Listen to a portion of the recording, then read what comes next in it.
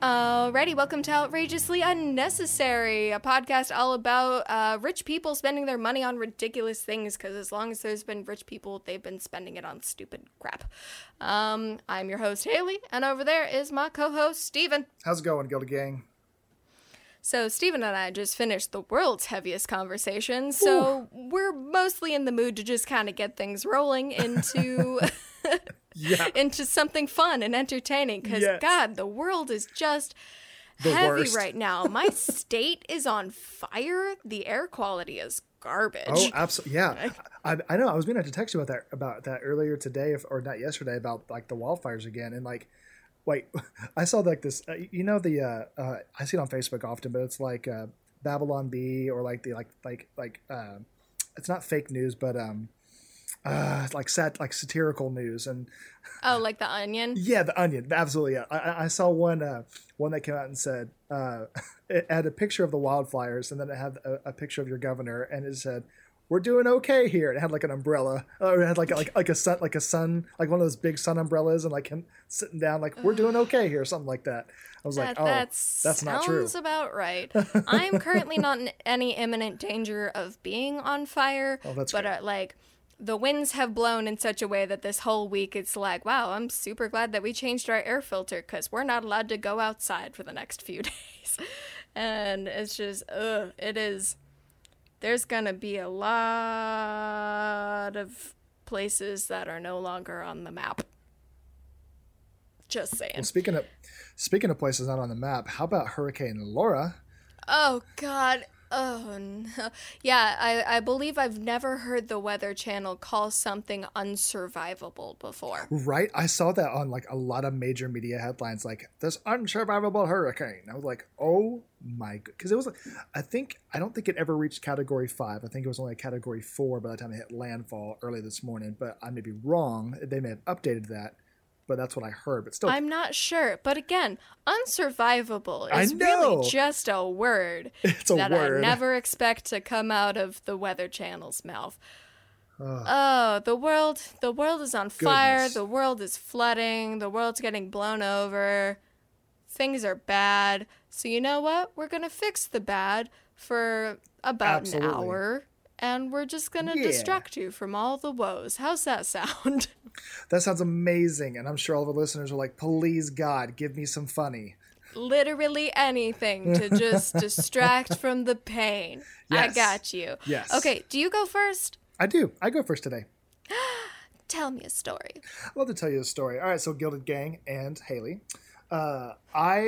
So in searching for someone, I was like, oh, okay, because I found a gym last time in the Gilded area. I was like, there's got to be another hidden gym. I found a couple, just nothing really, like, I found more so like some people who would be good for like a chump change, but nothing like to do a full segment on. So I was like, okay, well, looks like I'm Googling episodes or instances of ridiculous purchases or crazy things people spend their money on. Of course, the normal Google searches for a lot of both Haley and I's podcast, but you end up getting a lot of the same like listicles over and over, and you're just like, oh, I've seen it. But I found a guy. I found a guy.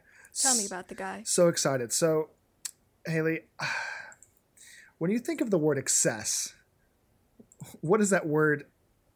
Give me some imagery that conjures excess to you. It's definitely Scrooge McDuck. Like, that is my first thought. Scrooge McDuck.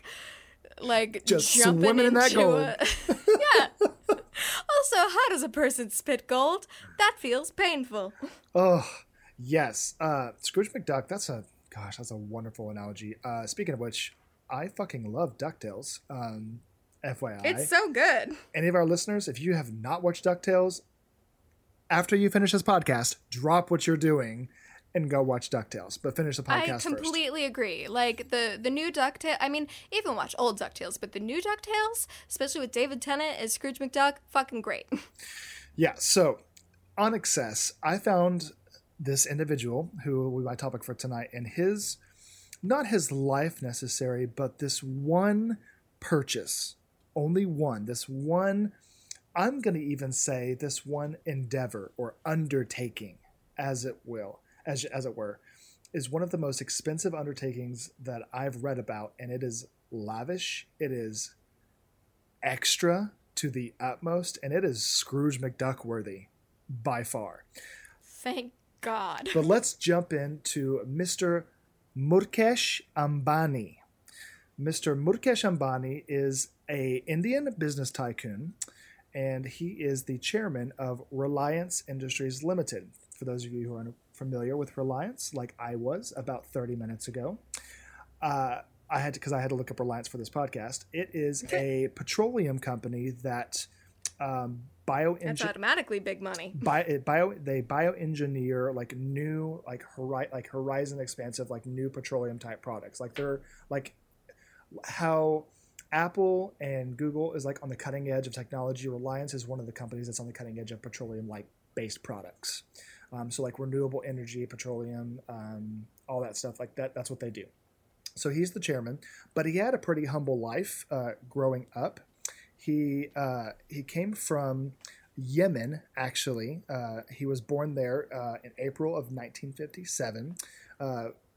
That's the same year my mama was born. Oh, yeah. Well, I got most of my information from Wikipedia and some other, just comparative sources to compare and contrast, but most of my information is from Wikipedia. He was born and raised in Yemen, and his father worked in the textile and spice industry in Mumbai. Okay. They moved to Mumbai about a year later in 1958. Dad started up his business. And it was very, very profitable. Like they came from nothing, very little money, but his dad took this business and is actually,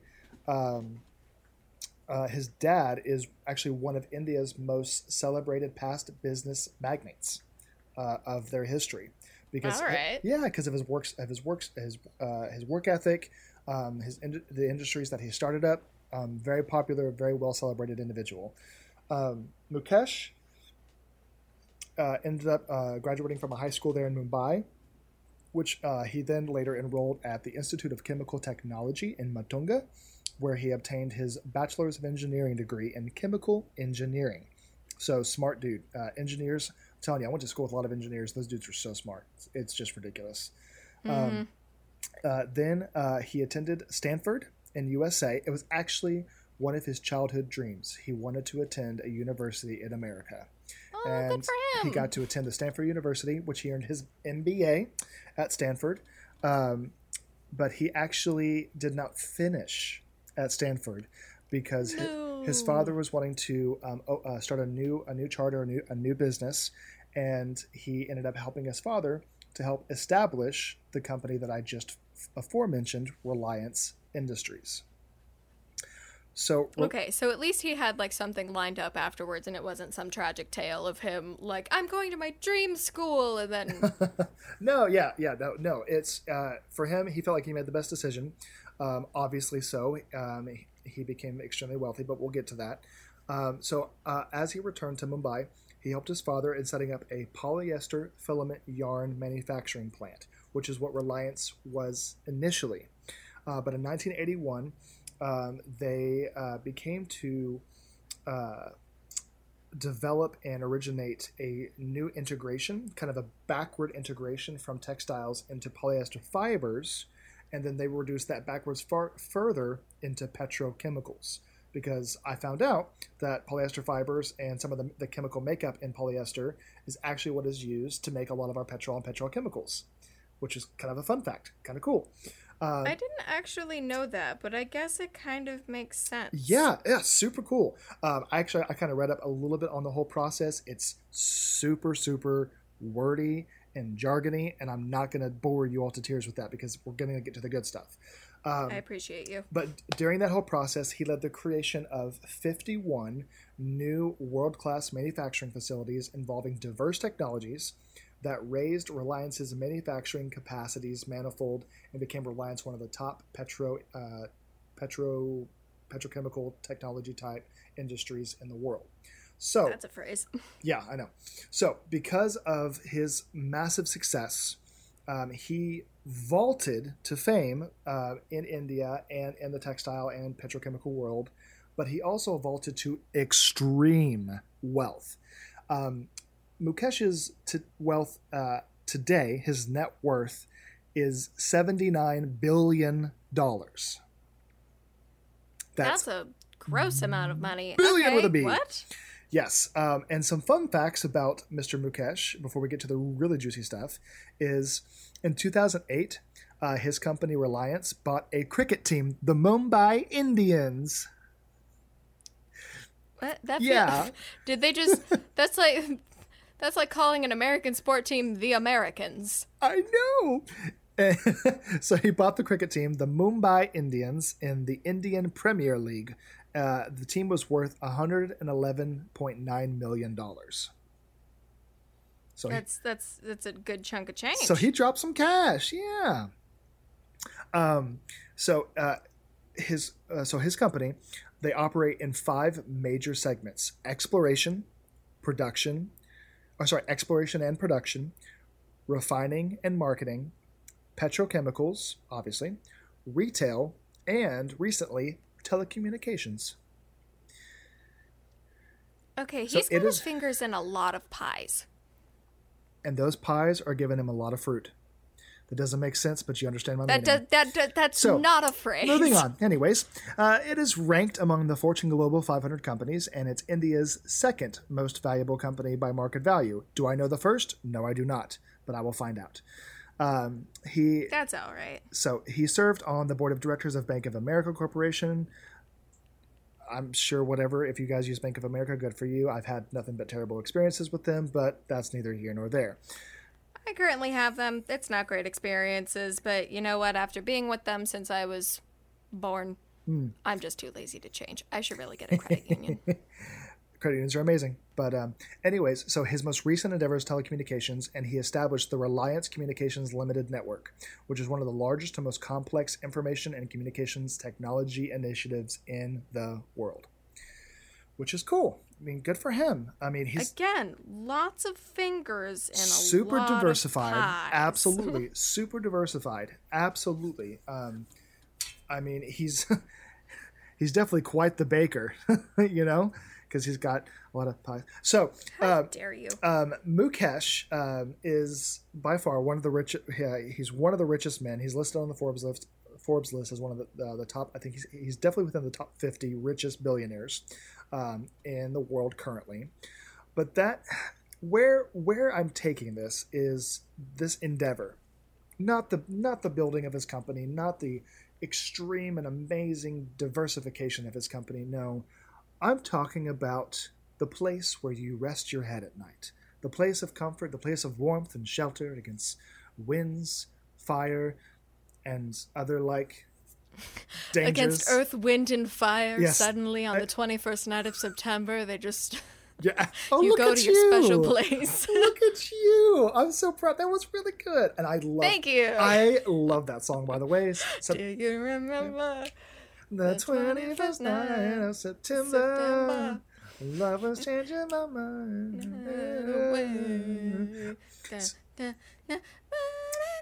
No, okay. So, Haley, whenever you think of like your home that you're in now, because I know you guys recently moved, and whenever you think of your home, like just what about it speaks home to you?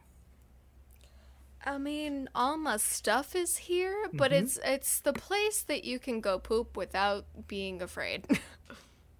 I love that was one of the first things that you conjured, because no, you're absolutely right. Like literally, okay, so my office is about half an hour from my house, which is, it sounds a lot, but it's really not that bad. Mine is about 20 minutes. I get it. I will literally drive home just to poop because I do not want to go in the office, and then I will drive back to the office. Now I can do that. The worst is when you go on vacation. Oh my god. And it's like, hey buddy, we're not gonna be home for a while, so you gotta get with the program. Yes. Yes. Come on, the hotel room is nice. It's not, the butter's not gonna come up and bite you in the butt. Let's go. So obviously, whenever we think of home, we think of comfort. We think of, a place to kick back, and it's intimate. It's like, I wouldn't say that we have like a relationship with our house by any stretch of the imagination. That would be that would be weird. I mean, do you mean a relationship isn't like sexual, or do you just mean like a relationship isn't just like you have like, because I would say I have a relationship with my house. Like, I know what makes it tick, and I know like one side of the house tends to get hotter than the other, so you gotta like work your magic on like taking care of things. Like, you get into a rhythm and a relationship with your house, but not a sexual one. You can't go fucking fence. No, no, that'd be weird. Absolutely. But Mukesh, he has a relationship. Does he fuck fence? No, he doesn't. No, and honestly, that took a turn that I didn't expect. So I got to bring us back on track here. But for him, comfort is one thing. But this man went even farther to construct his own mansion, and he even named his mansion. Mukesh Ambani's $2 billion mansion named Antilia. Would you like to... Is it... Yes? Yes? Okay. I guess my first question is that, like, some places are named, like little chateaus on the beach or whatever, or like the Palace of Versailles, whatever, or even like thinking about Frank Lloyd Wright's like Falling Water or Taliesin. Those have names. Did the name that he just came up with, is that a person name? It is not a person name, but it's a name that all I could find was that it means something personal to him. So we're going to leave it at that. He's totally fucking Vince. So there are luxury homes, and then there's Antilia, the Mumbai home of business magnate Mukesh Ambani, chairman of Reliance Industries. Located in South Mumbai's Altamont Road, is estimated to be the world's second most expensive property, second only to the Buckingham Palace. Wowza. All right. That's someone to be second to. That's a phrase. The high-end mansion reportedly cost an estimated $1 to $2 billion. But don't take our word for it. Here's a few reasons why Mukesh Ambani's home Antilia has reached iconic status not only in India but also the world. Shall we begin? God, please. This 400,000 square foot building is situated in one of the world's most expensive addresses, Altamont Road in South Mumbai. According to recent property trends, per square foot of any real estate on Altamont Road ranges between a massive 80,000 to 85,000 rupees, or 1,000 to 1,500 US dollars per square foot, which is bonkers. My face is just like a mask of confusion right now trying to put that together. I know, but it gets better. Mukesh Ambani's Antilia was designed by a Chicago-based architectural firm, Perkins and Will, with the Australian-based construction company Leighton Holdings taking charge of its construction. The building... That's a lot of complicated, like, licensing. Yes, and before we continue, I'm going to send you a photo of the outside. And now don't worry, please, I have photos of the inside, but I want to give you a scope. Oh, what the fuck? Yes! What the fuck? Okay, this is nowhere near what I was expecting. Most of the time, okay. When you think of a mansion, you think of a mansion, but this is a skyscraper mansion. This is a skyscraper. And at that, it is not a skyscraper that makes any sense, because it's absolutely like a modernist box, like that brutalism sort of like box situation, but it's on stilts, and it's like you took Jenga and you just started pulling out random pieces. That's exactly what I was thinking too. Yes. Yeah, it's a Jenga tower, and you can see the other skyscrapers that it's next to, and it is towering over them. Oh, yeah. So this building is 27 floors, and it is replete with extra high ceilings. Every Okay. every floor is the same height of an average 2-storied building. So one Cool. 2-story building can fit in a single floor. So that's 20 foot, 25 foot ceilings? So yes, roughly. So if it's 27 floors and there's 2 stories, so essentially multiply that by 2. It's around 64 to 65 normal stories tall.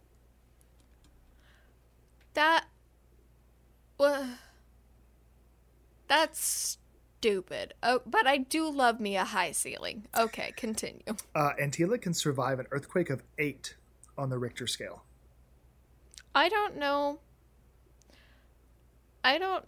what the actual scale is for the Richter scale. Is an 8 high? Yes, so the Richter scale goes to 10. 10 being the most severe. Got it. That's pretty darn good. So it can survive an 8. But let's get into the architectural design of Antilia. Would you like to? Yes. So, Antilia has been fashioned along the lines of the lotus flower and the sun. Those are good inspirations. The top 6 floors of the building have been set aside as the private full-floor residential area. The Ambani home also comes with a mega temple. A temple. That was for worship? That was a Hindu temple. Temple, yes, for worship. Okay. Is the public allowed in this temple, or is this like a private chapel sort of situation? This is a private mega temple. Got it. There is a host of guest suites, doesn't say how many, but there is a full-size salon, a full-size ice cream parlor, and a private movie theater accommodating up to 50 people. Just at a grocery store, and you never have to leave this place again. You're so right. But Mukesh also has a huge need for speed. So they all do. They always do. I know. So it's no wonder that Antilia has 6 dedicated floors just for cars. Whoa! That's too many. The space accommodates 168 cars. That's too 168 cars. Wait, I'm sorry. Is 168 cars total, or is that per floor? That is total. Okay. So the building actually, it also has a dedicated car service station on the 7th floor. So it's a full service gas petrol. He's got a live-in mechanic. Yes. Also, is there a live-in racetrack? There is not a racetrack, unfortunately. Damn it. That would have been amazingly extra, but no. But also for his need for speed, Antilia also has 9 high-speed elevators, each assigned to different floors. I want it.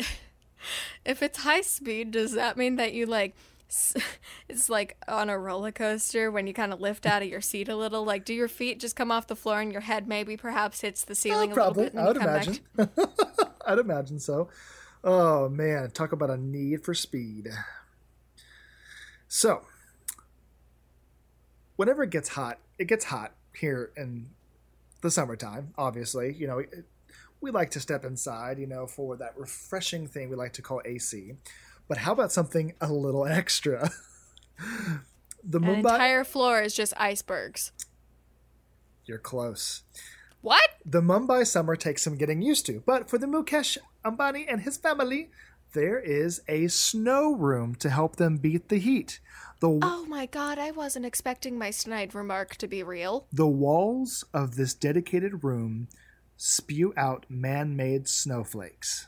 What the fuck? So they've got They've got Jack Frost in the walls. They've got the ghost of Paul Walker in one house and one floor. They've got everything. It's it's amazing. It's amazing. They just harnessed the spirit of whatever's going to help them out for whatever. Everything is themed. Yes. So I want it. Can you go make snowmen in this room? I desperately would like there to be enough snow that you got to put on a fucking parka to go in there, and you can make a snowman. Tell me it's true. Let me see. Let me find. Where are you finding photos? Are there actual photos of this? Or is it like misters just like on crack cocaine? Hang on 1 second. Let me find it. I believe in you. You can do it.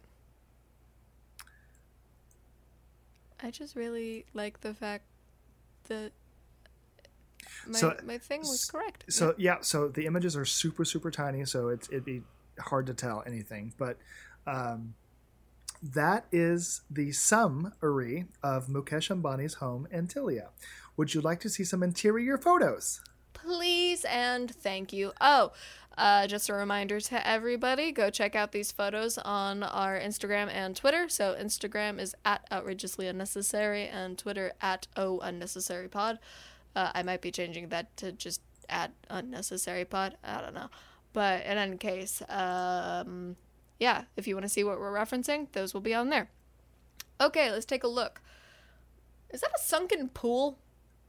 It is, but scroll up. Start at the top and work your way down. Start at the top. We're going in order. Okay. This is a genuinely like fancy restaurant that you would be at like in a skyscraper that probably it would happen in a James Bond movie. Mm-hmm. It's got that nice like velvet orange chairs. It's very large coffee table situations that you would eat at. Yeah, that just feels like a James Bond sort of situation. So that was mostly like orange and dark woods themed. Mm-hmm. Oh, next picture. Everything is very white and gold. Yep. God, rich people love white and gold.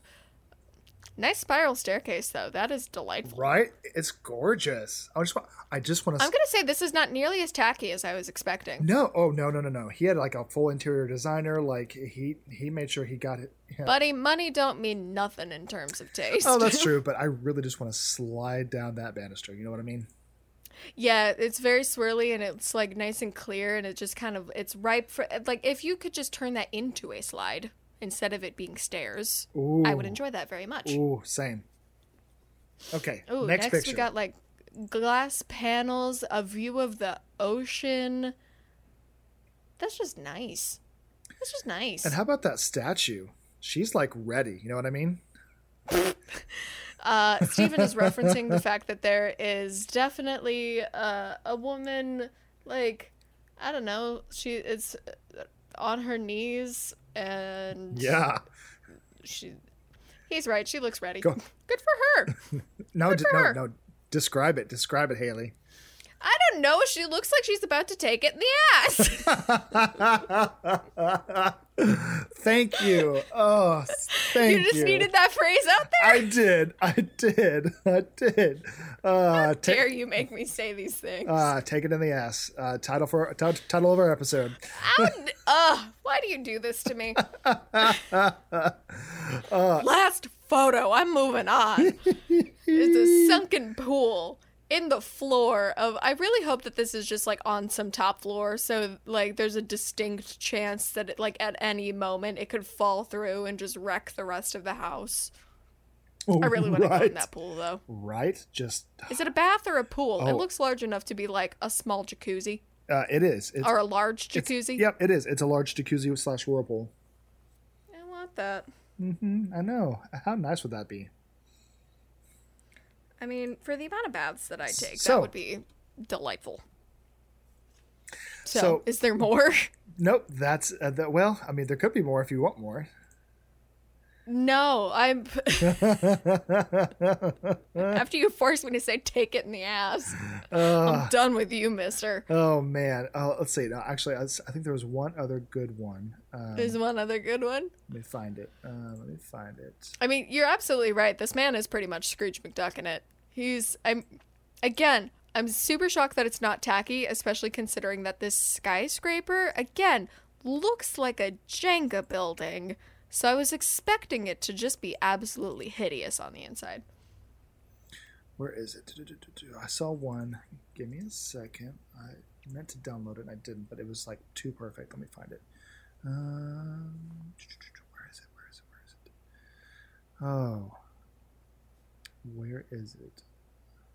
Doing okay there, bud? Mm-hmm. It was this obscenely large elephant that was in what, like, they also have like a small little like attached garden to as well. And there was like this insanely large. It was cute, but it was large elephant. Like a real people elephant or like a statue of an elephant? It was a statue of an elephant. Gotcha. But anyways, I'll find it later and I'll tag it on. But however, thank you for this deep dive journey into Mukesh Ambani's iconic home, Antilia, and Mr. Mukesh Ambani himself. Haley, the floor is yours. Or actually... thank you. Actually...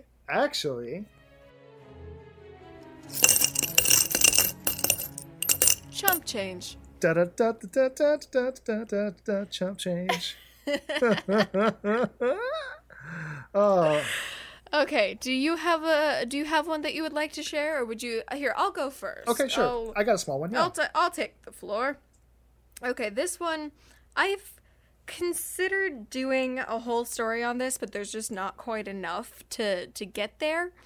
Because it's less about extremely lavish things, more as like, this is the epitome of Silicon Valley stupidity.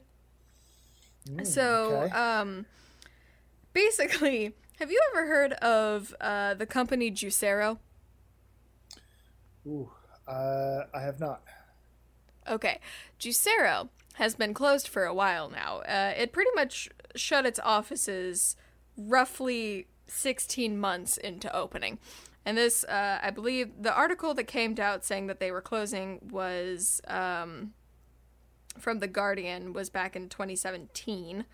But in any case, basically, Juicero happened to be a company that was, it was a startup that did a lot of fundraising from investors.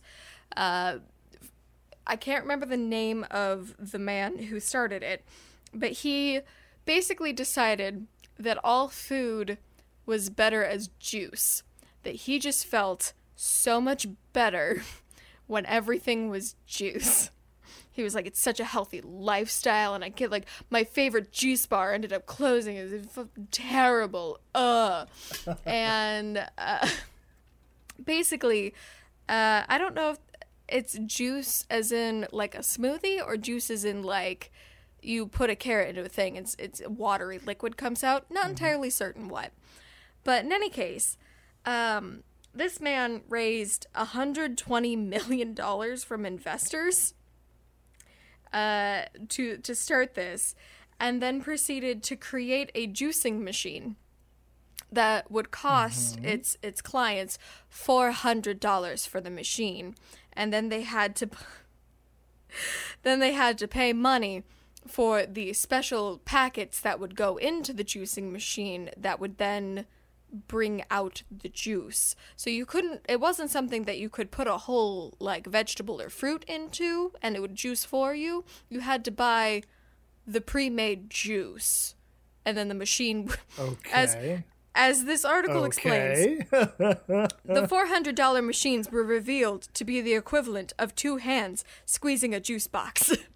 So basically, Juicero, the man who started it, again, don't know what his name is. He specifically, he decided that all of the vegetables and everything like that had to be cut into specific shapes, because those shapes were inherently better for your body and got like all the goodness out of them.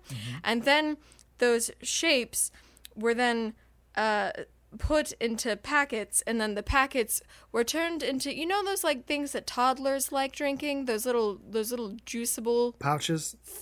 Yeah. It's basically that. Okay. So they got squished into that, and then he sold those things to the clients, and then the clients were supposed to put those into the machine, which the machine would then go, and then it would squish out into your cup, and that. Wow. He raised $21 million or $120 million for this, and then they immediately shut down because they're stupid. Ugh. I do love a good juice box, though. I do. A juice box is great. From this dude, not so much. Yeah. Say no to the juicy juice. Say no to the juicy juice. All right. So do you have a chump change, my dear? I do. So, I have never had a fish tank. Even as a kid growing up, never had a fish tank. I've always been like fascinated with them. Like I think fish tanks are amazing. Like probably one day, like when I'm rich and famous, I'll have a fish tank. Because I don't know, I just think there's something like calming about them. You didn't even have like a beta fish or anything growing up? I never did. had one fish tank growing up, and I remember I got an angelfish, my brother got an angelfish, and my dad got an angelfish. And my angelfish was the only one who survived, and his name was Rainbow, and Rainbow ate all the other fish in the tank. Attaboy, Rainbow. That's right. Attaboy, Rainbow. Rainbow destroyed Buford. Rainbow proving Darwin's theory. That's amazing. And then I had some very angry beta fish. Well, but no, I did not have any fish growing up. But again, like I always found myself, very calm, very relaxed. Well, this particular fish tank is not something that I would feel calm or relaxed around, but someone bought it nonetheless. So let's talk about Mr. Steve Cohen, a billionaire hedge fund manager. Who he is, what he does, not important. But he owns what probably is the most uniquest piece of contemporary art. This particular piece of art was purchased, it was originally purchased by an art mogul in 1992 for $93,000. Pretty good chunk of change, absolutely. And the piece is, and I want you to guess what this piece might be. Okay, because that's going to be the fun of it. Something that showed up on like that Animal Planet show where they designed insane fish tanks, and one of them was like a skateboard ramp. Kinda. But this piece is officially called The Physical Impossibility of Death in the Mind of Someone Living. What? That is an existential crisis in one name. Okay. I know. So, again, the physical impossibility of death in the mind of someone living. Do you have a photo? I do, but I want you to guess what you think it might be. I mean, my brain's telling me perhaps a Mobius strip, because that'd be really hard to make. But maybe it's just an explosion. Yeah. And the fish are all just really sad. Yeah. That's a good guess. This particular piece of art is actually a 14-foot tiger shark preserved with a combination of alcohol and formaldehyde. What the... Oh. Okay, so this isn't like a fish tank. This is a dead boy, and this dead boy is suspended in some cubes, and he's definitely in an art museum. He looks very cool, though. He's going, "Rah!" Rawr! Yep. So Mr. Steve Cohen bought this piece for a undisclosed range of between $8 million and $12 million. That's too much money for a shark. But it's a sharky shark. Look at the good boy.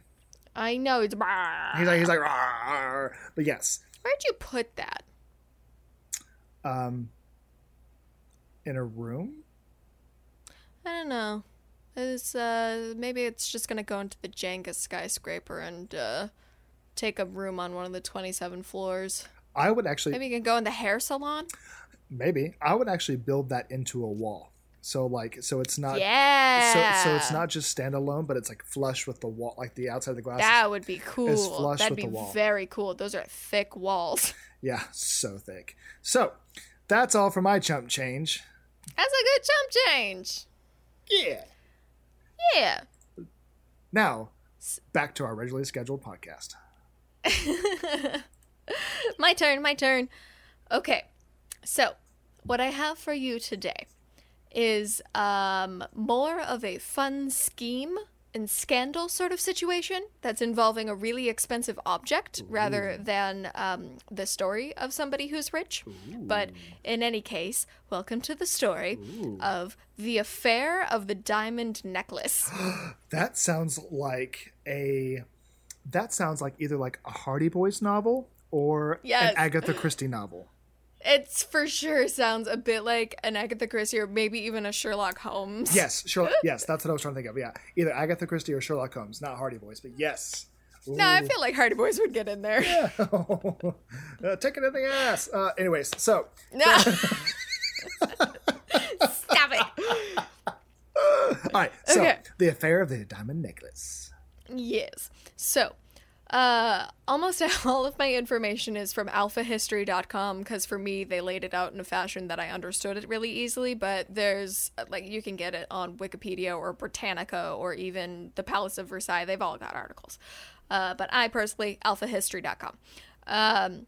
So, quote, "The diamond necklace at the center of the furor was made by Parisian jewelers Baumer and Bassenge. It contained 647 flawless diamonds, some several carats in size. The necklace was the most expensive piece of jewelry in France, possibly the world.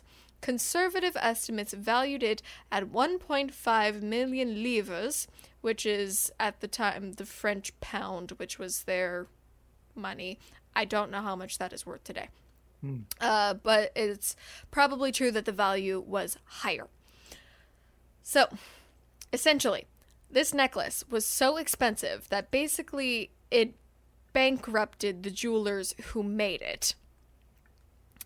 Originally, it was commissioned by King Louis XV for his mistress, but King Louis died before the necklace was finished.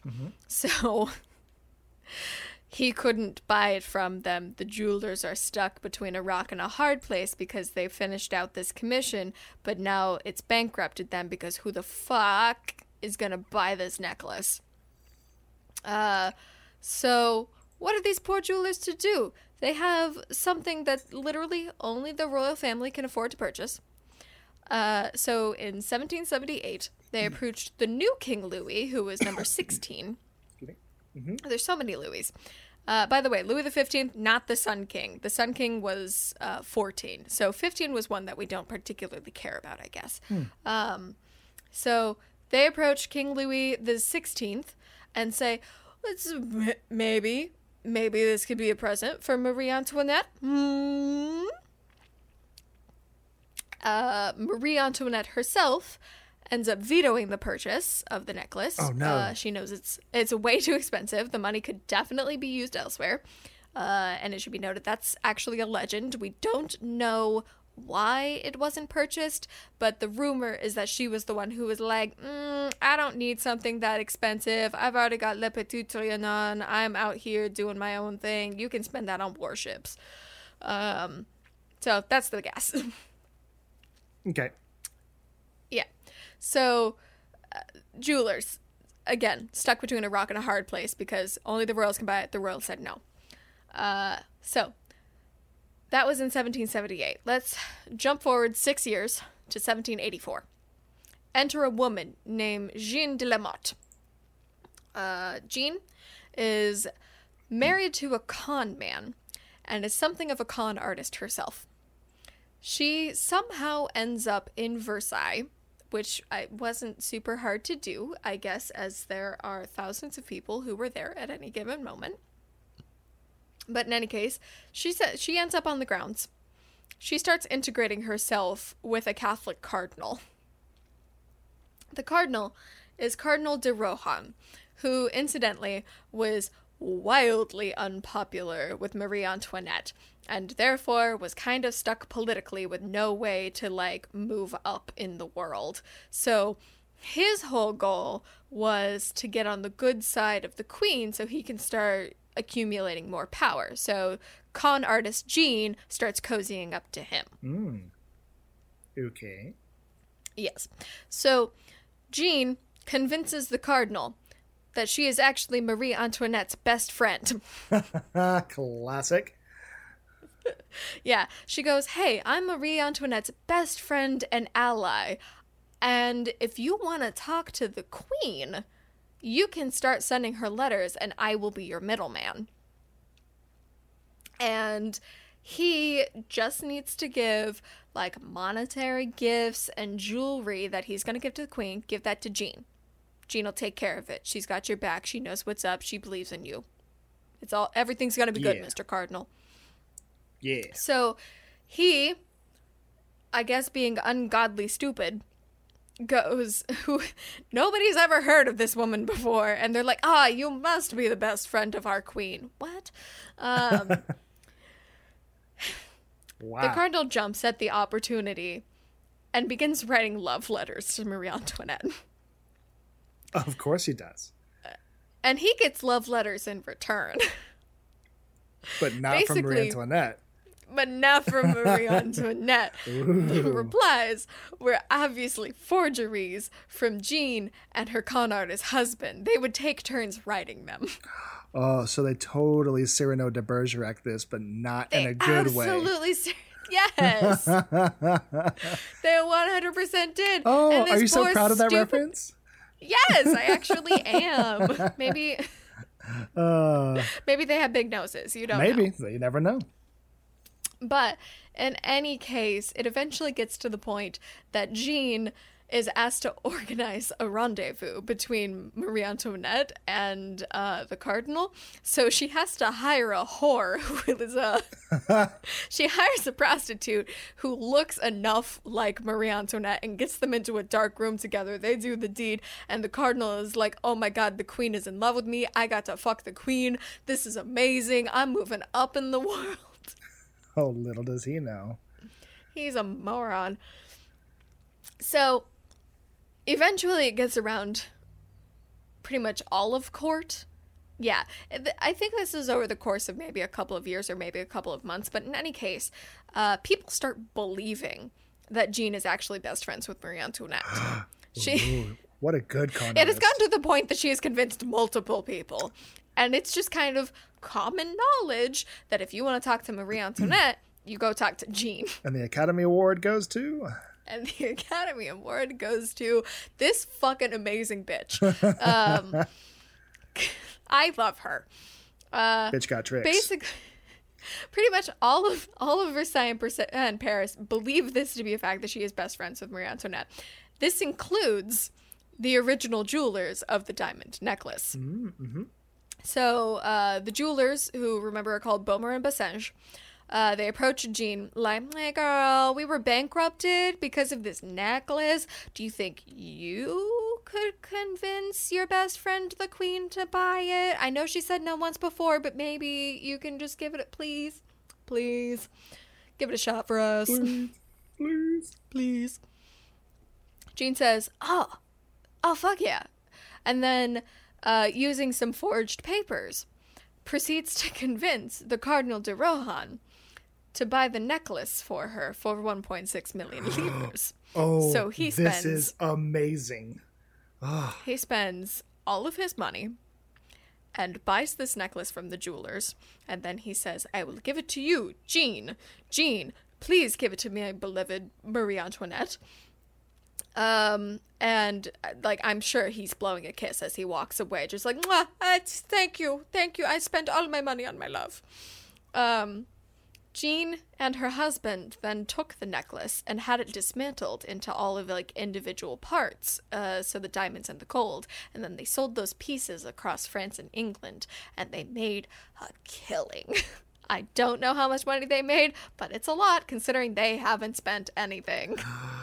I love it so much. I love this story. I want it to be a movie so much. Or a movie. It might actually be a movie, but I'm not sure. Also, I'm going to go ahead and send you a photo of the necklace, which is... Oh my gosh. It's pretty obnoxious. Wait, this looks like a recent photo. Like, did it get reassembled?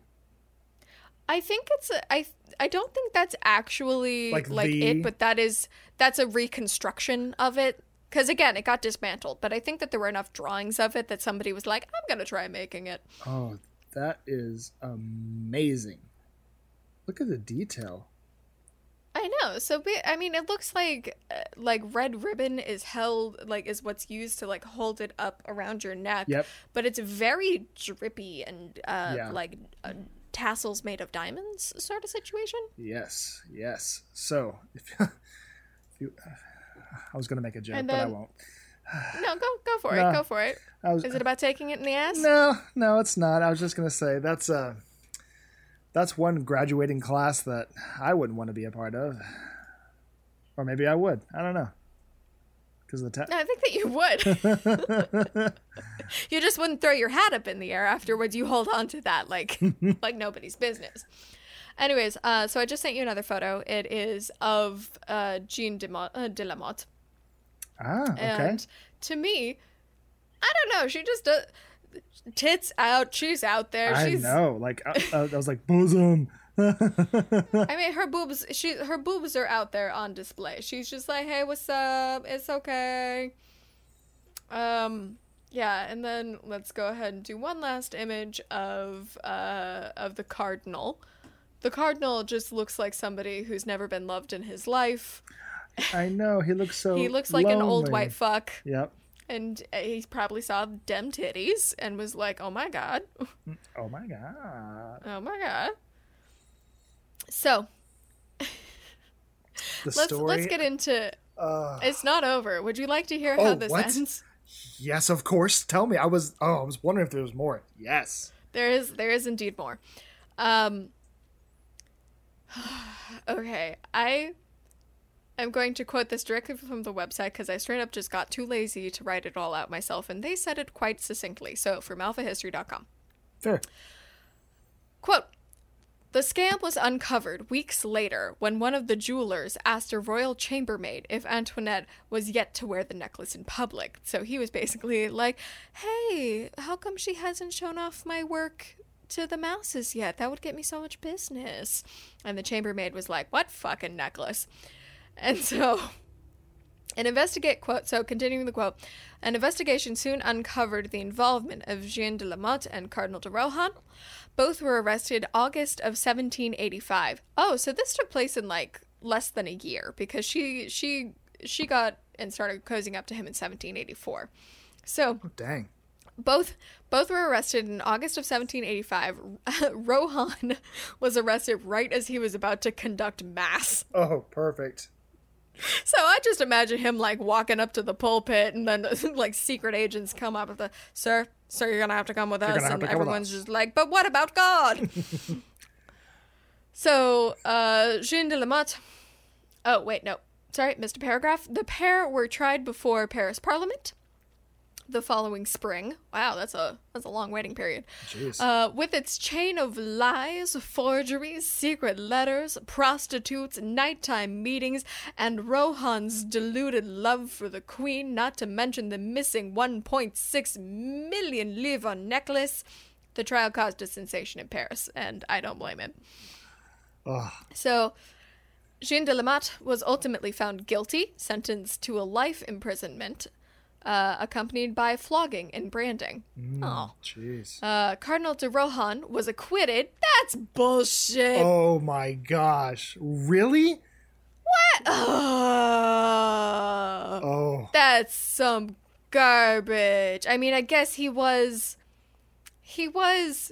tricked. I get that. He was tricked. But also... But still... Anyways, he was acquitted despite the weight of the evidence against him and despite his sizable role in the whole affair. So, wow, see where power gets you in the Catholic Church in the 1700s. That's boo. Okay. Crazy. Most historians concur that Marie Antoinette played little to no part in the diamond necklace affair. There was no evidence that she had ever communicated with or indeed heard of Jean de la Motte. That's amazing. She had no idea. She had no clue. That's amazing. And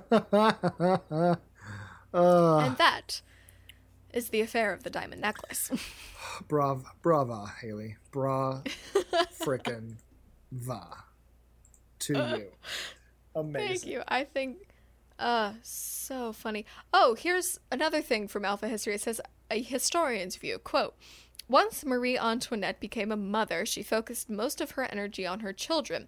This resulted in a noticeable decline of the lavishness that had characterized her youth. She no longer bought jewelry or wore elaborate wigs. Nevertheless, her household consisted of 500 people who jealously guarded their little empress, or their little empires. Despite the marked decrease in her social activity, she was still known as the Austrian she-wolf, so there was still a lot of slander and scandalous stories that were freely invented, so many of them were believed. Her reputation was already at a low point when she was unjustly implicated in the diamond necklace affair. Oh! Ooh. She had no idea what was happening, and people were still just like, fuck Marie Antoinette. Oh. How dare she break Cardinal de Rohan's heart? How dare she? What a terrible woman. What a terrible person. What a nasty woman. So nasty. Take it in the ass. So.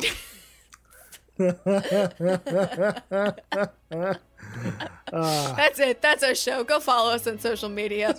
Go give us a rate on Apple Podcasts and go take it in the ass, I guess.